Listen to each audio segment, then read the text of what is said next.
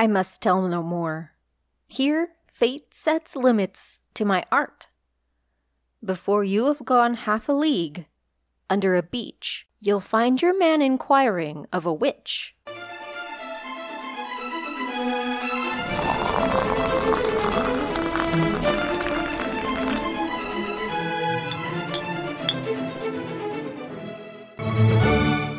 Hello, friends! Welcome to the History Obscura podcast. This is somehow my 100th episode, so if you're a regular listener, thank you. I know some of you are interested in longer episodes and a bit more content, so I'm going to try to find a way to make that happen.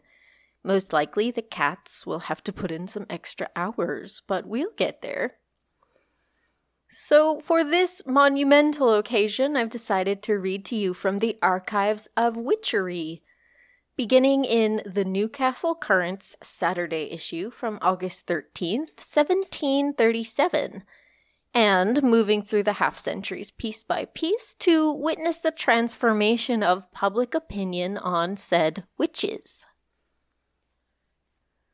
Once upon a time, the people here are so prejudiced to the belief of witches that you would think yourself in Lapland, was you to hear their ridiculous stories.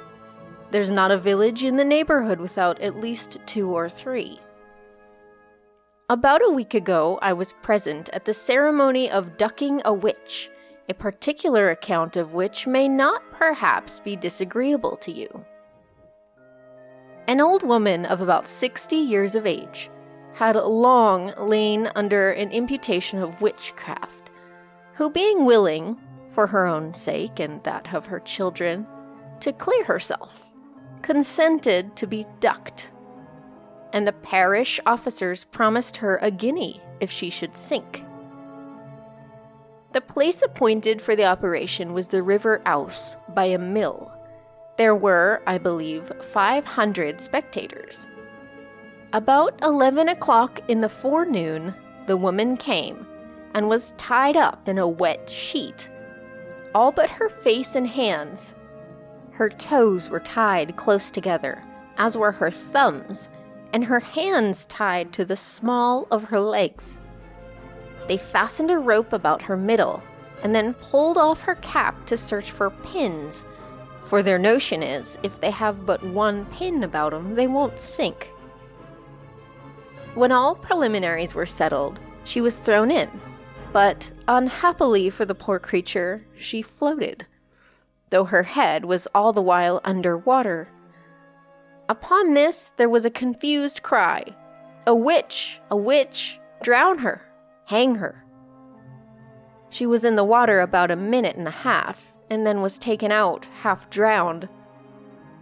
When she had recovered breath, the experiment was repeated twice more, but with the same success, for she floated each time, which was a plain demonstration of guilt to the ignorant multitude.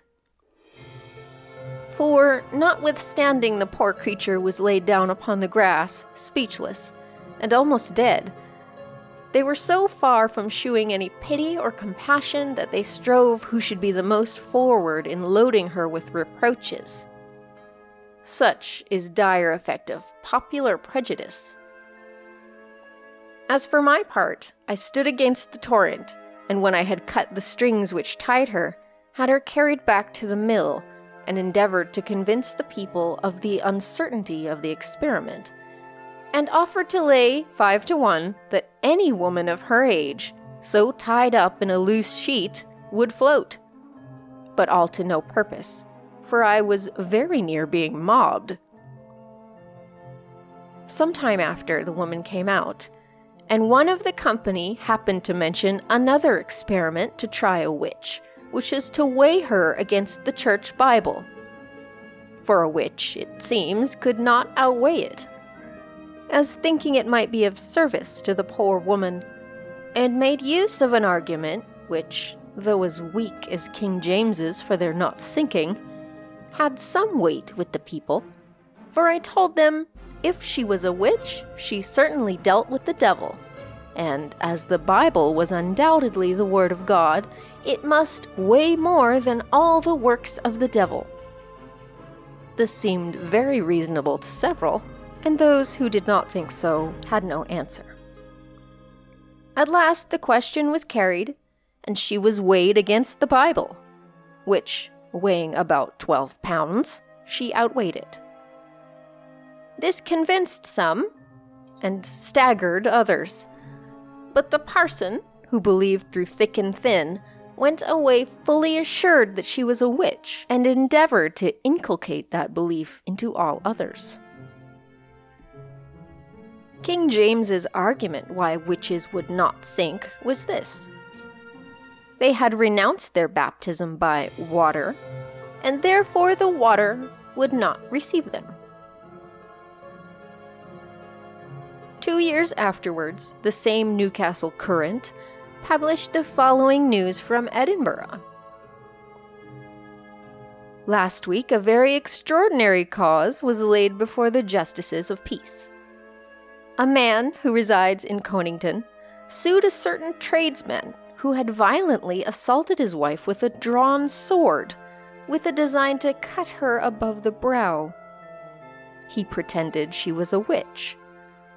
By the circumstances of the story, it would seem that the poor fellow is delirious. He had entertained a passion for the woman while she was yet unmarried, and being disappointed of his view, became melancholy.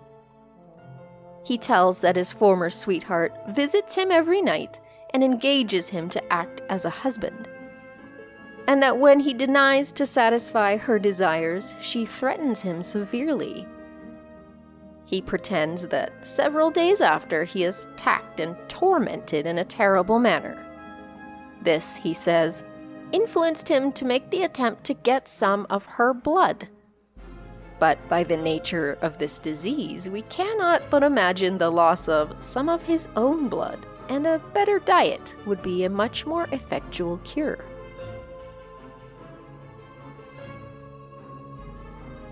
In the Ipswich Journal, on Saturday, the 28th of June, 1735, John Kinsman, a poor shoemaker of Nisby, was, by upwards of 1,000 spectators from all the neighbouring villages, conducted to a great pond in Kelmarsh Lordship, and underwent the discipline of the ducking stool for being suspected as a wizard, and conspiring with the devil, his master, to prevent the lazy dairy women's making good butter and cheese.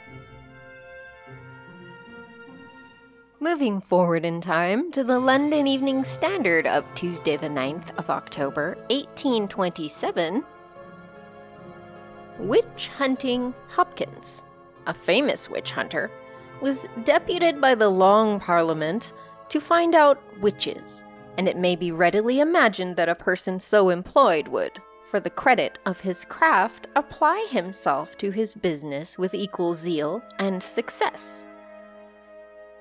Among many methods which he used to discover witches, one was the well-known one of swimming, such as he chose to suspect, with their hand and feet tied. If they floated, they were clearly witches. Some persons who, even at that time, were scandalized by Hopkins' proceedings, seized upon himself and swam him. He floated, and so proved himself to be a wizard.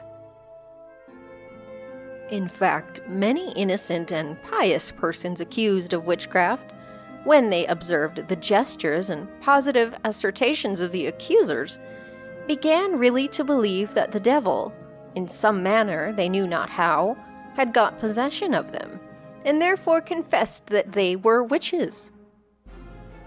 Hopkins himself swam a malignant parson of 80 years' age till he was almost drowned, and the parson, to escape immediate death, confessed that he was a wizard. In the year 1078, several persons were tried for witchcraft who were said to have field meetings and dances in the night, at which the devil attended, accompanied by a clergyman called Gideon Penman, whom the devil called his chaplain, and whose office it was to follow the dancers and beat up those who were slow. The first thing the devil required of them was to renounce their baptism, and by putting one hand on the head and the other on the sole of the foot, to deliver up all between the two to his service. Some pregnant women, however, exempted the children, at which they said the devil was very much displeased. When they had done any mischief which the devil enjoined them, the way was to beat them most cruelly for their pains. To some of the ladies, however, he appeared in the shape of a proper gentleman. Sometimes the devil was piously disposed, and, in the shape of a priest or minister, gave them the sacrament, his bread being like wafers, according to the true popish practice, and his drink being like blood or moss water. While the devil employed his chaplain in beating up the dancers, he himself assumed the office of preacher, and in his sermons never failed mightily to praise himself for his condescension in appearing when they called for him. He sometimes transformed them into ravens, crows, and bees, so as to enable them to fly to distant places. Such was the confession of the witches, which, as a learned judge of the time observed, made some intelligent persons stumble as to what faith should be exhibited to them. The witches, however, were strangled and burnt. Friar Louis of Marseille, some 300 years ago, made a bargain with the devil, by which he was to have all his desires for 41 years, on condition that he should be the devil's property at the end of that period. The devil, being too cunning for the friar, put the figure 1 before the 4 instead of after it, and made the time 14 years, at the expiration of which the friar was discovered and burned. The contract may be seen to this day at Marseille, with the devil's claw on it. Moving on to the next century in news, the witch trial stories have disappeared in favor of advertisements for witch soap. You must have soap. Let yours be witch. If you save your witch soap wrappers and trade them in for prizes, you may win £1 per week for a whole year.